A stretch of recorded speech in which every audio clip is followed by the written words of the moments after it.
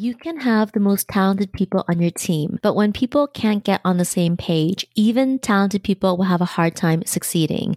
That's why communication is a superpower for leaders and scalable businesses. Today, we're exploring communication in an agency, how to streamline it and make it efficient.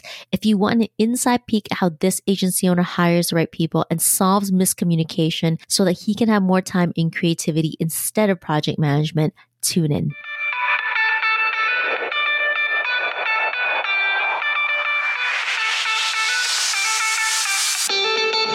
Welcome to the Small But Mighty Agency podcast. If you're a creative consultant or agency owner who wants to know what the roller coaster ride really looks like to grow your business from one to many, you're in the right place. My guest and I pull back the curtains on the realities of growing and running agencies of different sizes and what it takes to build a team. And if you're anything like me, you want more than the highlight reel.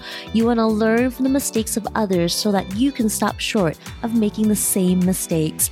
I'm your host, Audrey Joy Kwan. I spend my days as a coach and consultant to multiple 6- and 7-figure agency owners. For the last 7 years, I've been behind the scenes helping people grow, lead, and operate small but mighty agencies. Here at the Small But Mighty Agency podcast, we'll uncover what works and, equally as important, what didn't work to get these business owners to where they are today. Hey Nick, communications is one of my favorite topics. I have a master's degree in communications focused on organizational development, and we get to explore communications today in the context of team efficiency. Love it. Before we dive in, tell us about your agency. So Suits and Sandals is it's a bit of a hybrid agency. We consider ourselves both a communications and UX consulting firm and a creative agency. So we help our clients understand their communications and experience design landscapes through research and workshops. And along the way, we uncover insights and opportunities that allow us to recommend and develop strategies that can, impact the way our clients do business. And then we use all this knowledge to produce creative solutions, such as, visual identities, websites, web apps, and content that are tailored to the specific goals, challenges, and audiences of their brands. Our work spans lots of different industries and client sizes. We've worked with large multinational corporations, mid-market companies, startups, and nonprofit organizations in fields like healthcare, fintech, SaaS, D2C e-commerce, automotive, and even climate change. You've got a great origin story about how you and your partners started. Tell us more. Yeah, sure. So we started about 10 years ago, initially just as a web design studio. I started the agency with my co-founder, Miles Rojas, who's our chief creative officer, back in college, actually. We were both freelancing in web design and decided to start just like tag teaming projects, basically. And we quickly realized that we worked really well together.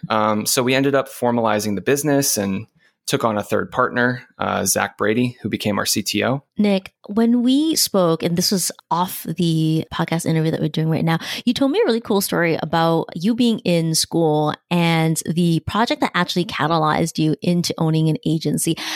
I'd love for you to share more about that. Yeah, so basically, Miles and I, we're planning on going into a pitch for our, first big client. Basically, it was one that was a lot bigger than a lot of the previous clients that we had worked on.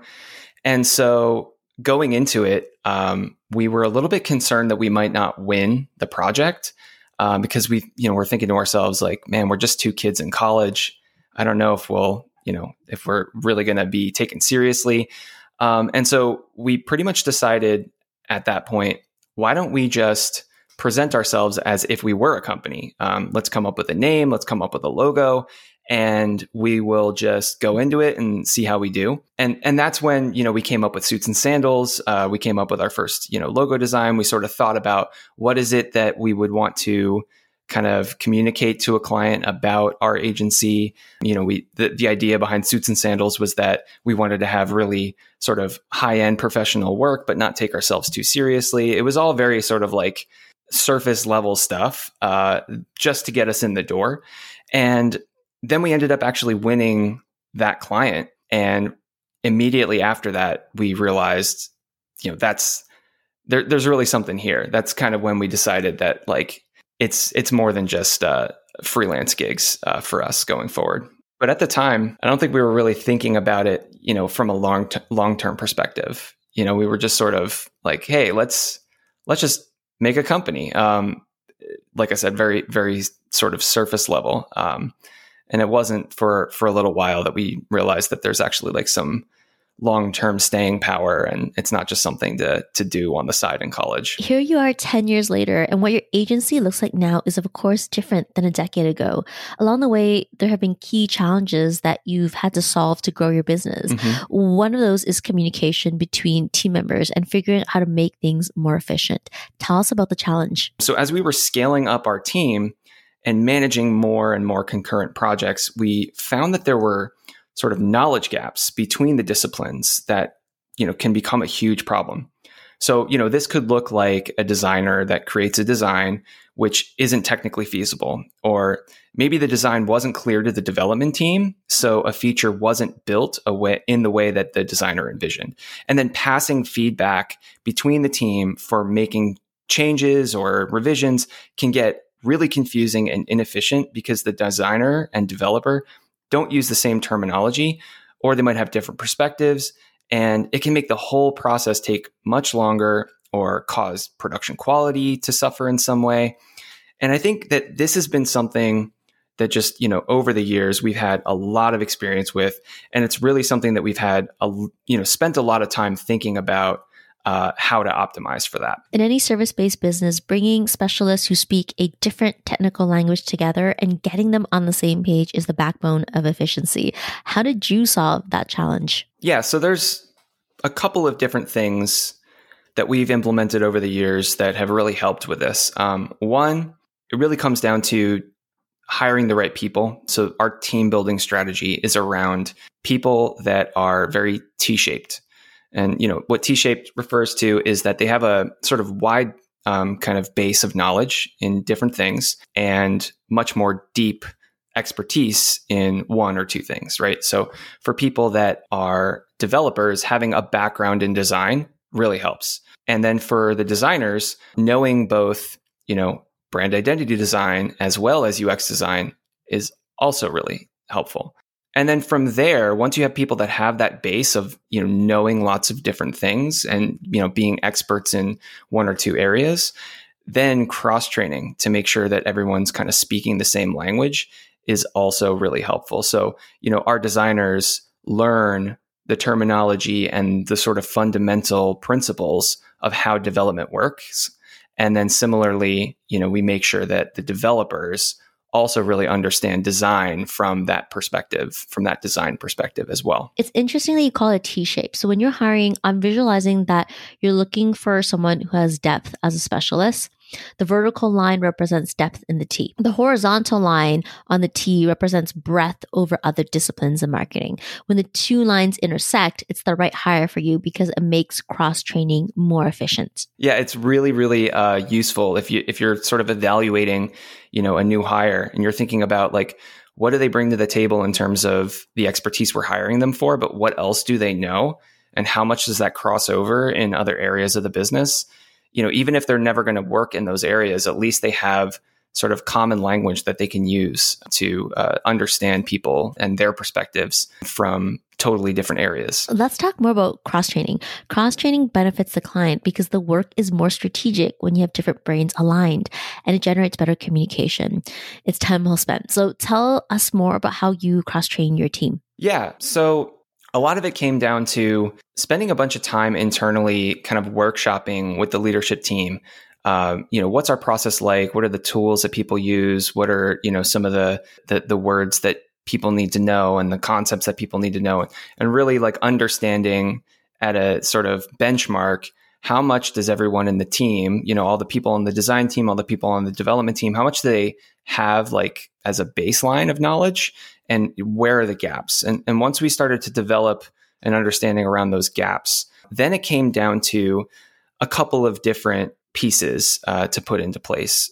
One is using the right technologies, specifically collaboration software. So, a lot of people know of like Asana or Monday.com or, whatever. We use something called Teamwork. That just works really well for us. And being able to have a really great line of communication between the team makes it possible for people to knowledge share, essentially. But then there's also a level of sort of having the right resources internally that as people develop this understanding, they then have somewhere to look for the information. So that way it's not just locked up in someone's brain, right? Like if somebody's responsible for building a CMS and there's another person that's responsible for designing the front end, they need to be able to have some place that they can both look for information about what the features and functionality are supposed to be and all that. So we started creating co-created documentation. So for example, CMS structure planning, a designer content strategist would actually be involved in documenting what are all of the fields that are needed in the CMS. So that way the developer can actually build it and get it right.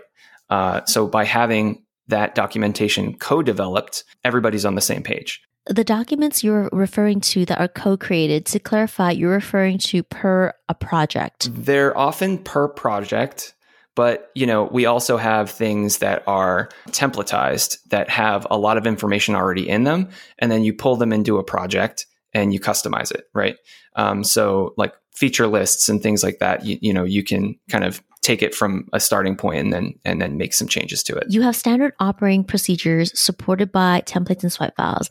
The templates and swipe files are customizable resources and capture variables. Yeah, exactly.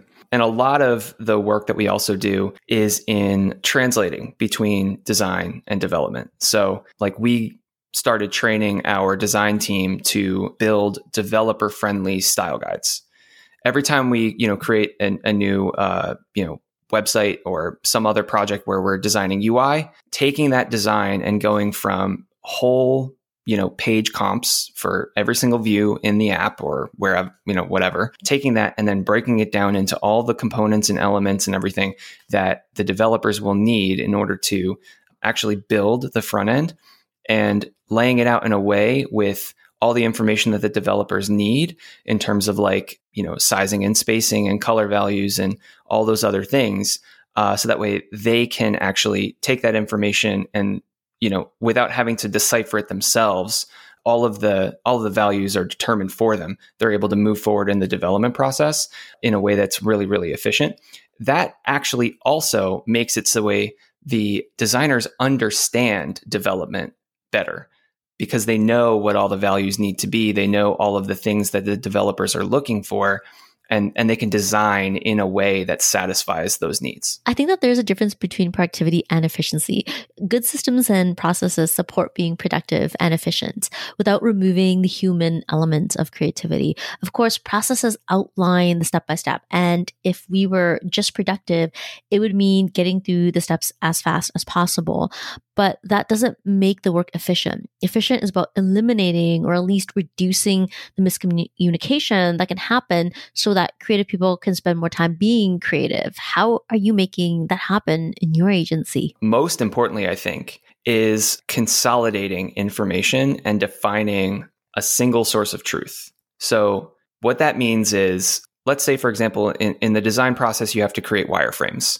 And then you have to create actual page designs. And then you have your content, like text content that goes on the site. Then there's the actual plan for the content management system, the written documentation for that, and the actual code itself, right? So there's all of these different places where information lives. And what you need to be able to do in order for everything to move efficiently is make sure that there is one place, a single source of truth. So if something changes, that change is reflected in a way that everybody can see it, that there's no chance that you might be looking at the wrong document that is out of date, right? And so we use tools that will actually allow us to sort of collapse the design and planning and content creation and development process into as few tools as possible. So that way we're able to kind of create one single source of truth for the user experience and the information architecture and the CMS plan and all of that. all in one place. And anytime we need to make a change, we make a change there. And everybody can look at that one place instead of having to look into like 5 different places. You've done a lot of work in building a business that is internally strong. How has that translated to client results? Yeah, so the ability to work more efficiently, of course, means that anything that we work on for our clients is going to be more efficient as a result. The fact that we can collaborate more effectively internally means that when we engage in a project for a client, they're going to get a result that's just higher quality. But interestingly, we're also finding that we're able to apply a lot of these ideas for the types of communication resources we use and the types of workflow techniques that we use. We're able to actually apply these to the work that we do for our clients by basically offering them new perspectives and even kind of teaching them or training them how to use some of these tools or techniques or whatever. So, for example, maybe there's some internal misalignment on how to communicate about the client's brand or their value propositions. Sometimes we'll go into, some kickoff exercises with a client. We'll ask, if I was to ask every person on your team what your brand is all about, or, what the elevator pitch is, would I get the same answer from everyone or a bunch of different answers? And a lot of times we'll hear that, everybody has their own ideas or, there's some level of misalignment. And so, what we've started to do with a lot of our clients is actually help them to create internal use communication strategies. It's a documentation of what are the, sort of standard operating procedures that need to be in your strategy for communicating about your company to your external audiences. And that's, I think, been something that has been really, really helpful for our clients and also made it so that way they better understand their own brand, making it a lot easier for them to sort of expand that brand or solve a lot of the challenges that they've had. Did you know that I have a free team growth roadmap? Imagine if you didn't spend all day, every day in the weeds of running your business. That can mean more flexibility, more freedom, less overwhelm. I created the team growth roadmap to help my clients gain direction on the strategic systems and leadership actions for a streamlined business and a self-managing team to grow your business. Inside the roadmap, I share my COMPASS method, an acronym for each step of the roadmap to get you out of the weeds of running your business and help you have a small but mighty team that gives you more freedom and flexibility. You can get all the details over at audreyjoykwan.com. That's AudreyJoykwan.com, or click the link in the show notes right there in your podcast app. Back to the show. All the changes you have made internally were inspired by an event you shared with me that happened in your business a few years ago. The event challenged you to look at your team structure differently. It really has been a development, like a process of development since almost the beginning of the business, right? So having developers and designers in the same team, having to have them work together, that's always going to come with some level of, need for making sure that everyone's on the same page. But actually in 2019, our CTO ended up leaving the agency, had a bit of a career change, decided to go into another field. And, when our CTO left the agency, we made the decision to view the designers and the developers as all part of one big team as opposed to 2 separate siloed teams. So the developers basically continued to operate with the same responsibilities, but with a bit more autonomy on technical decisions and also reporting to the same person as the design team. Since our team is already super interdisciplinary between this whole like cross training and having, making sure that everybody's kind of on the same page in that way, we sort of looked at this as the next step in the evolution of how we approach digital production overall. And, even though we've done a ton of work to reduce the friction in the bridge between design and development, the actual management of a development team did really become difficult without a leader that specializes in understanding the needs and extremely technical details of the engineering process and the people that, make it happen. I mean, we had really great developers, but they weren't getting the support that they needed. And we also didn't always know the right questions to ask to make sure projects were going in the right direction or what risks to plan for. So, we really had to spend a lot more time managing around these challenges than we anticipated, which ultimately did mean that we had, less capacity for working on other areas of the business like innovation or growth. But it made sure that because of the fact that we had these, two different kind of counterpoints, that they were working as efficiently together as possible. Instead of the traditional structure of departments, you moved into a pod agency model with small teams of individuals who have complementary skills, who then form a unit and own a project. Arriving at this decision was a big change. Yeah, ultimately we came to a crossroads. We basically knew that we either needed to hire technical leadership or take the path of continuing to focus on the creative side of the business, since that is what, the remaining leaders of the business really knew and understood. And this decision point actually also came during the pandemic. So not only were we evaluating how we should deal with all these internal changes and what kind of company we wanted to be, but we also had to think about how to keep the company running during a really tough time.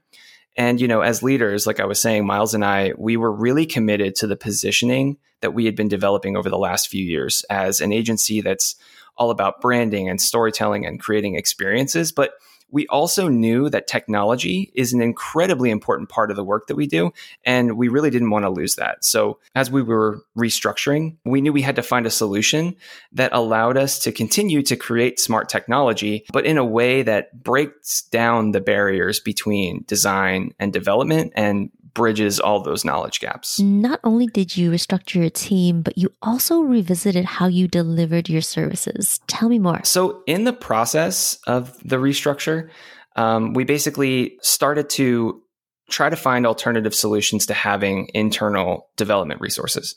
And so we tried out lots of different ways to approach development, including working with freelancers and development agencies. And, relying on development partners solved for a lot of the problems, but it also introduced new ones as well.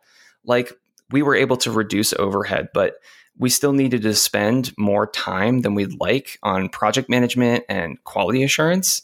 And project turnaround times were often way quicker, but sometimes they would actually take longer. Communication delays could end up meaning that we didn't have an immediate answer if a client asked a question. So, there were lots of bumps in the road there. But really, the game changer for us was when we started making the switch to no-code and low-code platforms for development. As a side note, no-code and low-code refers to platforms that allow developers to actually build without writing very much, if any, code at all. And rather than writing code out by hand, everything is designed through an interface, and the code basically just writes itself. Most of the time, people tend to just default to calling this whole category no code.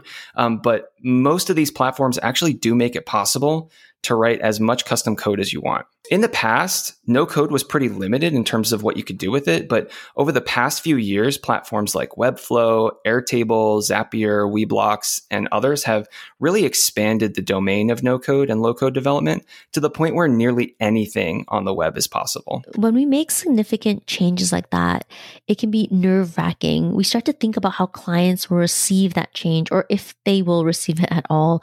How did you implement these changes with your clients? The transition, it wasn't abrupt, right? So we had some clients that we were working on projects that were still, full front and back end development. We had other clients that were actually approaching us that were saying, hey, we want to build on Webflow. So, for the clients that came to us looking for no code solutions, obviously it was a really, really easy fit.